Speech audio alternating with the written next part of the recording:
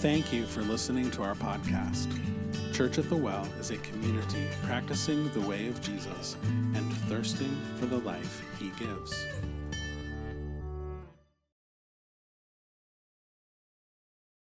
Thanks, Adam. Hello, happy fourth Sunday of Advent. This has been a season of waiting, as Jordan said, right? Waiting for, remembering the long waiting of the Hebrew people for a Messiah. But also, we're stepping into their waiting as our own waiting, right? Because we're also waiting for Messiah. We're waiting, I think, in two ways. We're waiting for his return one day when all of creation will be redeemed, all sickness will be healed, right? All injustice will be vindicated. I'm looking forward to that day. I hope you'll join me in that. But I think that we're also all in our own way, individually waiting, right, for God's grace and presence to break into our messy lives, right, to break into our families, to break into our failures, and to shed light and to be light for our path, because we need it. We need him. So what I want us to focus on today is how God comes. The title of my sermon this morning is What the Christmas Story Can Teach Us about how God comes. Because if we're waiting, we probably want to think a little bit about, what we're looking for, right? How are we going to recognize God when he comes? How will we know it's him? So we're going to look at three specific ways that God comes to us in the Christmas story and in life. And the first way is this: God comes to us in obscurity. Here's a definition of obscurity: the state of being unknown, inconspicuous, unimportant. That's how God comes. I'm going to invite Catherine up, who's going to read from the scripture for us. Look for obscurity. Look for this theme in the scripture. Matthew 1, 18 to 21. This is how the birth of Jesus the Messiah came about. His mother was Mary was pledged to be married, but before they came together, she was found to be pregnant through the Holy Spirit. Because Joseph, her husband, was faithful to the law and yet did not want to expose her to public disgrace, he had it in mind to divorce her quietly. But after he had considered this, an angel of the Lord appeared to him in a dream and said, Joseph, son of David, do not be afraid to take Mary home as your wife, because what is conceived in her is from the Holy Spirit. She will give birth to a son, and you are to give him the name Jesus, because he will save his people from their sins. Thanks, Catherine. So the story of Christmas is that God becomes human, right? He becomes human. We call this the incarnation. And it's through his becoming human, through the incarnation, that he reconciles people to himself. So you and I have the hope of being made right with God because of this, the incarnation. And isn't it fascinating when you think about the incarnation, how he chose to be incarnated, right? He didn't choose to be incarnated as a powerful emperor, a heroic warrior, an influential scholar, perhaps, or a ruling high priest in a religious hierarchy.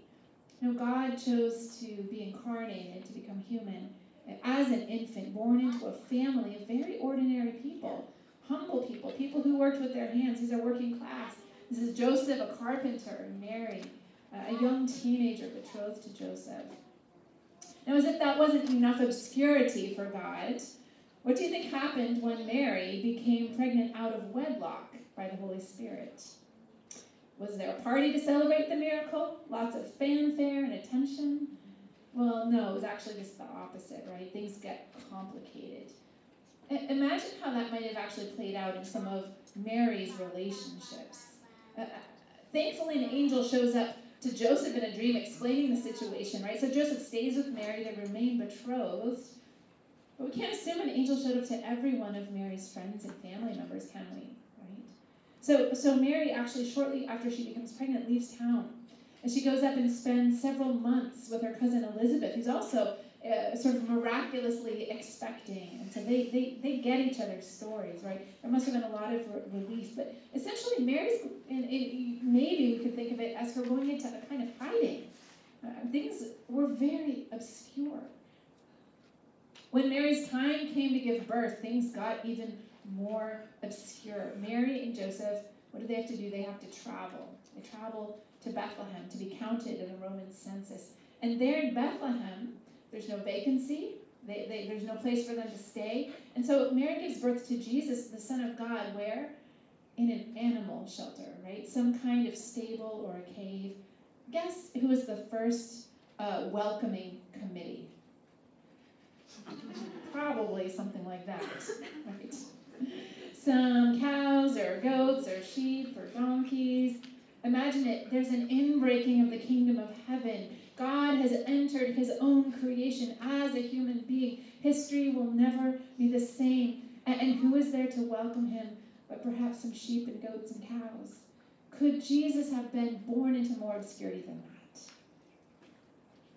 that? Obscurity isn't generally where we look for God, right? But I think the Christmas story tells us that that's how God comes. Maybe that's where we should look for God. Let me ask you a question. How has God showed up in your life quietly, without fanfare, without a miracle? Or maybe with a miracle, but it's so personal, so custom, nobody else would get it. Nobody else would get it, just for you. Like, in a way, for Mary. Not many people got it, at least at first, right? I think of the prophet Elijah. So God makes an appointment to meet with the prophet Elijah. And how does God show up in this meeting? Scripture says that there's a powerful wind, so powerful that it shattered rocks. But the scripture also says the Lord was not in the wind. There's an earthquake. The Lord was not in the earthquake. There was a fire, but the Lord was not in the fire. And then there was a still, small voice. A tiny whisper, so quiet it almost couldn't be heard at all. And the scripture says the Lord was in the still, small voice. He was in the whisper. This is where God was. He was in the whisper. And that's how God comes at Christmas. That's how God comes at Christmas. In a whisper, right? A baby born among some animals to an ordinary mother and father. Well, the second way that the Christmas story shows us how God comes is this. God comes to us not just in obscurity, but in locality. So there's a definition here of locality. It's the fact or condition of having a particular location in space and time. So I'm going to invite Catherine up again, and she's going to read for us the birth narrative from Luke. And here's what I want to invite you to do as she's reading, as we're reading along on the screen or in your Bible. Look for place names. Look for the geography of the Christmas story. Pay attention to those. In those days, Caesar Augustus issued a decree that a census should be taken of the entire Roman world. This was the first census that took place while Quirinius was governor of Syria, and everyone went to their own town to register. So Joseph went up from the town of Nazareth in Galilee to Judea, to Bethlehem, the town of David, because he belonged to the house and line of David. He went there to register with Mary, who was pledged to be married to him and was expecting a child.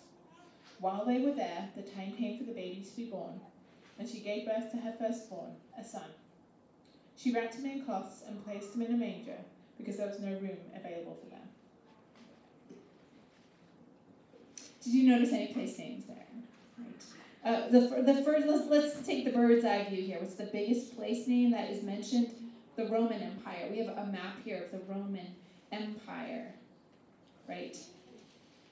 By the way, I just want to say that geography is important, not just for nerds or whatever. It's important because God made the world, and God so loves the world, right? And this is the world that He made, right? And so we have the Roman Empire. It's the empire that sort of circumscribes the Mediterranean Sea. We see Judea over here, Jerusalem, Bethlehem, so that's where ancient Israel was. That's the first geographical reference we have in this passage. And then we're told that Mary and Joseph live in a town called Nazareth in a region in northern Israel called Galilee. So I have another map here that sort of shows ancient Israel, and it spotlights Nazareth there in the north. And you can kind of see, I think it says Galilee up there, and then Judea down here. So that gives you a sense of the geography, right? So Mary is in Nazareth, and Joseph are in Nazareth. By the way, the population of Nazareth when Jesus was born, 400 people, scholars estimate. So pretty small town.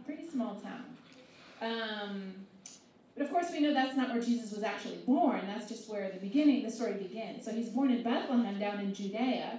And so that would have been 70-mile trip as the crow flies, but probably about 90 miles if you are actually traveling the roads, right? So Bethlehem is down here in Judea. You'll see just above it in smaller lettering is where Jerusalem is. It's just about 6 miles from Jerusalem. Bethlehem means house of bread. That's the meaning of the name Bethlehem. And Bethlehem is where King David was born. And Joseph is a descendant of King David. That's why they're going to Bethlehem, because they have to go to their ancestral town to be counted in the Roman census. Now guess how many people lived in Bethlehem when Jesus was born? I'll give you a hint. Smaller than Nazareth. Estimated to be about 100 people. That is tiny. It's tiny town. But it was on people's radar at least a little bit, because in ancient Israel, the prophet Micah, 700 years prior to this story, writes this prophecy. But you, Bethlehem, in the land of Judah, are by no means least among the rulers of Judah. For out of you will come a ruler who will shepherd my people Israel. And so Bethlehem was actually on people's radar, at least to some extent. So God's plan to reconcile the world to himself hinges on the incarnation, God himself being born as a human. And where was he born? Not in Rome, not in Jerusalem, not in LA, in Bethlehem. In Bethlehem, right? The point I'm making here is that Jesus was born in a particular place, and he lived his life in particular places, which means this about God. When he shows up in our lives, he shows up in particular places, the places where we live and work and play and sleep. He's not relegated to this space on a Sunday morning or any church gathering or place. He's not relegated to holy days or to the Holy Land. I grew up going to church. I grew up going to a beautiful Catholic church. But one of the places where I first sensed God's presence, and by the way, I will say I think that I sensed his presence from time to time, growing up in the church that I grew up in. But I will say one of the most early, sort of more powerful experiences of sensing sort of a personal sense that God was with me was actually when I was hanging clothes on the clothesline in the backyard one day. Right, that's where God chose to meet me, was the clothesline. That's a story for another day. But I want to share a story with you about a friend named Anya Silver. Anya Silver was a poet from Georgia. I'm a poet, so we had something in common. I actually met Anya when she came to Burlington to read at the Burlington Book Festival. I was at a reading and I just loved it. And I went up to meet her afterwards, but I ended up in the wrong place and I never met her, and I was so disappointed. So I wrote her a letter, and we actually corresponded for several years until, unfortunately, her untimely death in 2018. Anya was a woman of truly vibrant faith. Her poems, really, they read like the Psalms.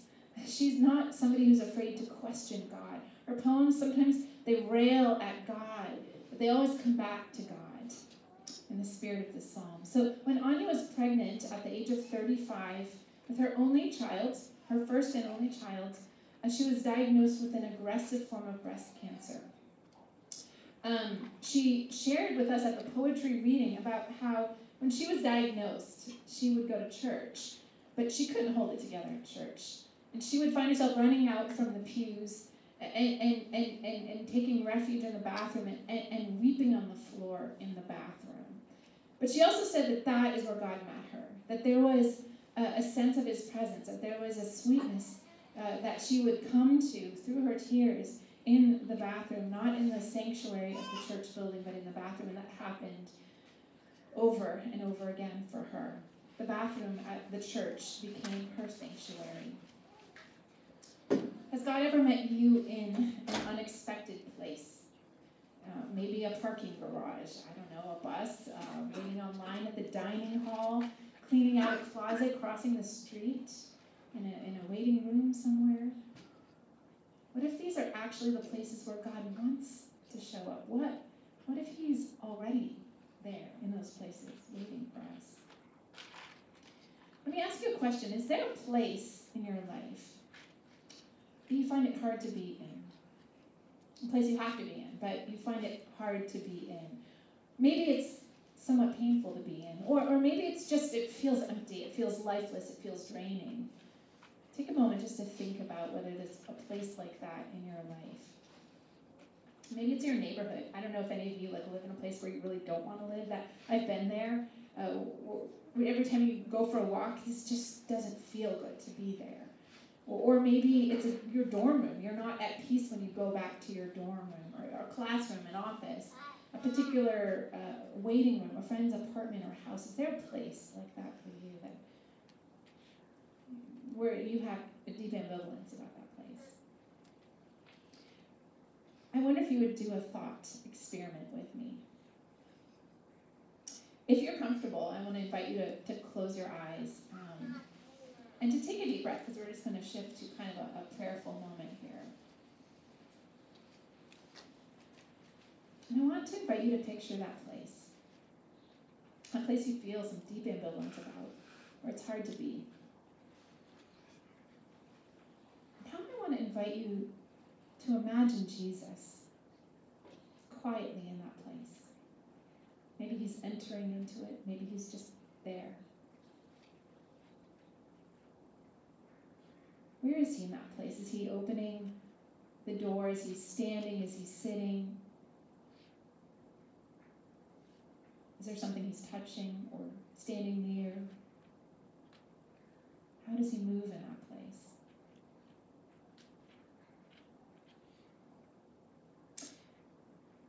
Let me ask you, how does his presence change that place?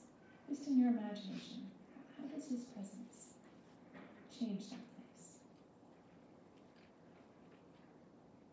What is his presence there in that place saying to you about that place? Let's just sit with that for a moment. What is his presence there saying to you about that place?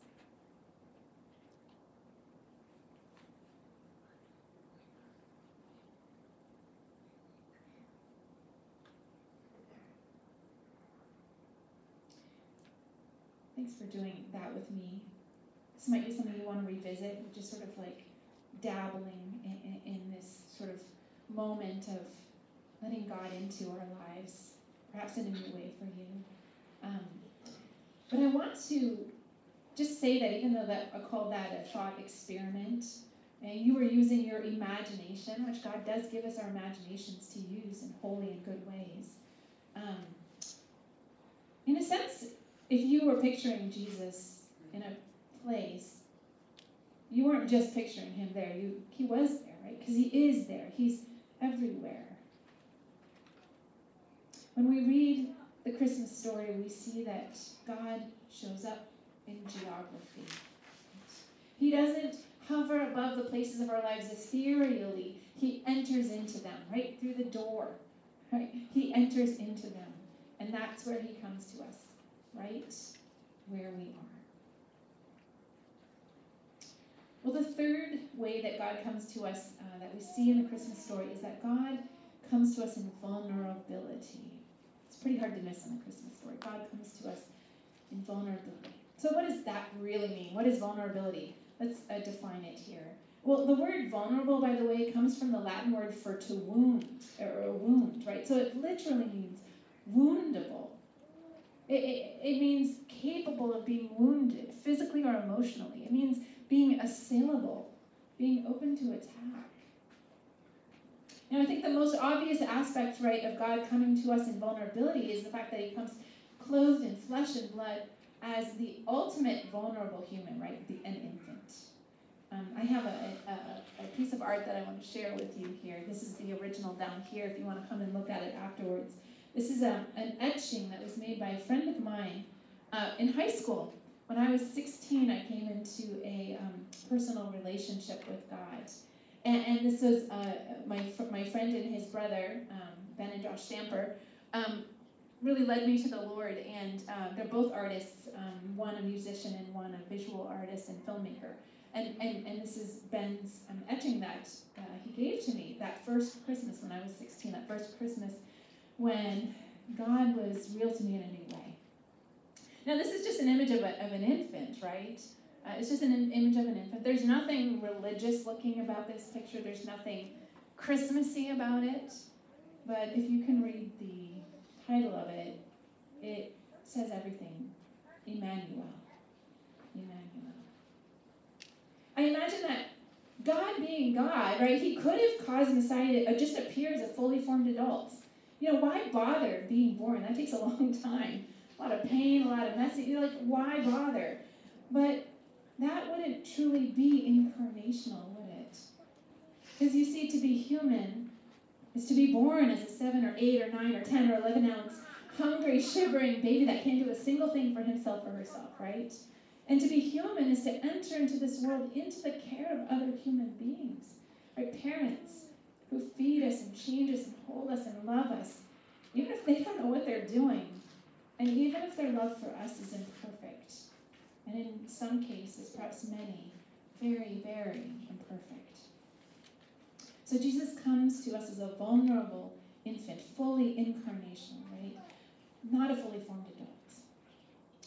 But Jesus' vulnerability, right, goes beyond being just a baby. He happens to be born in a very precarious moment and place in history, a dangerous moment and place in history. He's born as an infant, a Hebrew infant in the Roman Empire, right? So he's born into this centuries-long power struggle of empire, right? And this inequity, this occupation.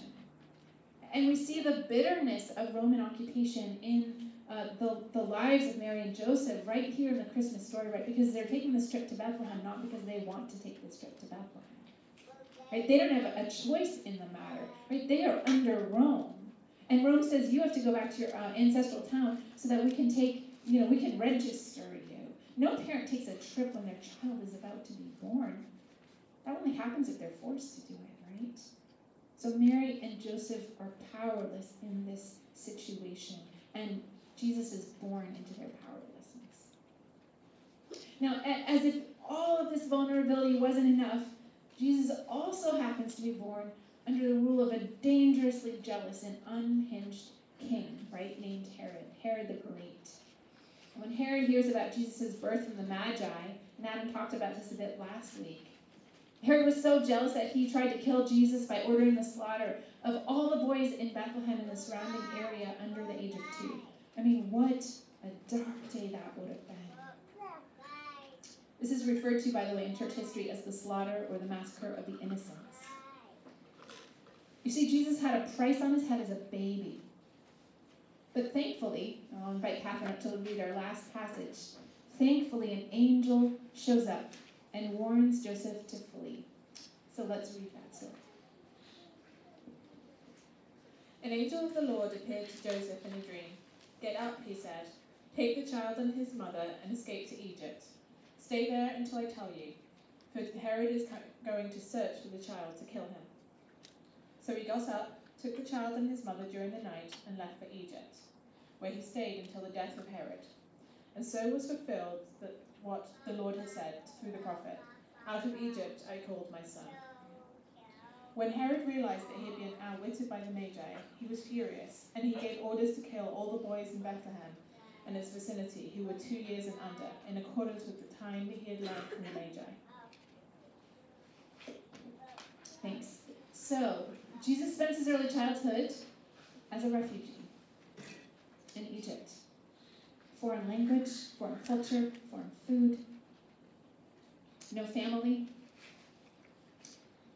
Who knows if they had work? And this, of course, was prophesied in the Old Testament where Hosea says, out of Egypt I called my son. So I have a piece of art, one last piece of art that I want to share with you this morning by an artist named Kelly Lattimore, and it's called The Holy Family. This is a modern icon, as you can see, and it conflates Jesus' story with the modern plight of refugees, and I just want us to take a moment to look at it. How would you describe the expression on Mary and Joseph's faces? And ask that as a real question. Is there anyone who a word comes to mind? If you just want to raise your hand and say how you interpret their expressions, that would be welcome. Come on. Uncertain.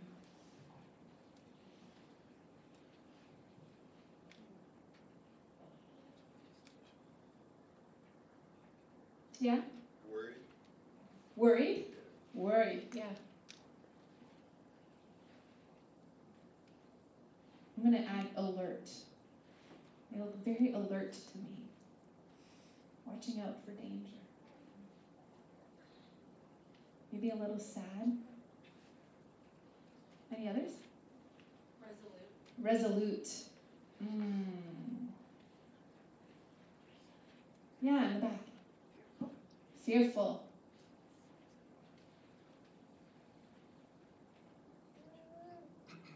So for me, this painting really captures the vulnerability of God that we see in the Christmas story. I'm just going to shout out also to say that I've been listening to this song by Anais Mitchell called The Song of the Magi, if anyone knows that song, but she conflates the Christmas story with life in Bethlehem today. And I think that although that's very much a commentary on what life in Bethlehem, which is in Palestine today, might be like, it's also a story, a picture of the vulnerability, the real vulnerability into which Jesus was born, which we don't always see in a Christmas story when we read it through the lens of our eyes. So let's tie things together here. We've said that God shows up in obscurity, in locality, and in vulnerability. And I want to say, if I was to take all of those 3 points and sort of boil them down to one sentence, here's what that sentence would be. God comes to us in disguise. He usually doesn't bang us over the head, does he? Now, there are a few pretty dramatic encounters between humans and God in Scripture, right? Like Saul on the Damascus Road. But for the most part, God doesn't call out our names with a voice of thunder from the sky. He comes to us in a whisper. Like a lover wooing his beloved. God woos us gently. Solomon writes in the book of Proverbs, he says this about God. It is the glory of God to conceal a thing, but the honor of kings is to search out a matter. It's the glory of God to conceal a thing. It's our job to seek and to find, right? Isn't this what God does in the Christmas story? God conceals himself. He conceals himself as a baby. He conceals himself in a set of circumstances no person would ever think of as God's design, and yet we see God's signature on it, don't we? Instead of coming in power, he comes in weakness. Instead of coming as a conqueror, he comes as a refugee. So God comes concealed. But isn't it also true that God comes in plain sight? Like it's not like we can't see him. So I would say he comes hidden in plain sight. He comes hidden in plain sight. The gospel writer John says this, the true light that gives light to everyone was coming into the world. He's talking about Jesus. He was in the world, and though the world was made through him, the world did not recognize him. Well, so the world saw him, apparently. It's just that they didn't recognize him. How can we be a people who recognize God well? There's no silver bullet answer to that question. But I do want to give us 3 ideas, 3 practical kind of steps that we can take toward being a people who notice God and who don't miss him when he shows up. So if God comes to us in obscurity, if he comes to us not with a fire, earthquake, thunder, but in a whisper, What if we practice being quiet? What if we practice being still? What if we learn to hold our rush, our noise? I know it's going to be really hard to do this week. But hold those things just long enough to maybe hear that still small voice, that holy whisper. What if not missing God is as easy as that? It could be. Secondly, what if we let God open our eyes to see that he's with us in the places where we live? We don't have to go find him far away, right? He's here. He's with you where you are, in your actual physical geographic location, right? In your place of living and working and being. What if he's as much in the church bathroom as he is in the church sanctuary? My friends, is it possible that you and I walk on holy ground? By the way, I think the first of those steps is sometimes the key to the second one. The being quiet is when I realize, he's actually here already, even before I noticed him. Thirdly, and lastly, what if we made more room in our lives for vulnerable people? I believe that vulnerable people around us can help us to learn to recognize God, because God is vulnerable. God has made himself vulnerable. So who's a vulnerable person in your life? Maybe it's a child of a single parent, or a teenager grappling with their identity, an immigrant, a refugee, a widow, someone with a chronic illness. Maybe it's just someone who's lonely. Like Adam said when he was sharing about the cards, just somebody who might otherwise be forgotten. When we spend time with vulnerable people, guess what happens? We get to see how God provides for them. We get to see how God meets with them, how he helps them. And I think we need that. I know I need that. Because it's really hard for me to notice God showing up in my own life. I think that's true for most of us, right? It's hard to notice those little ways in which he's very consistently, but often very much under the radar, showing up in our lives. But we can see it in other people's lives. And when we get good at seeing it in other people's lives, that can really help us to notice when he's showing up in our life too. God comes to us in disguise, hidden in plain sight. May we learn to hear his still small voice in the quiet. May we discover him waiting for us in the ordinary places of our lives. And may we encounter his presence in the vulnerable people we walk alongside. Let's pray.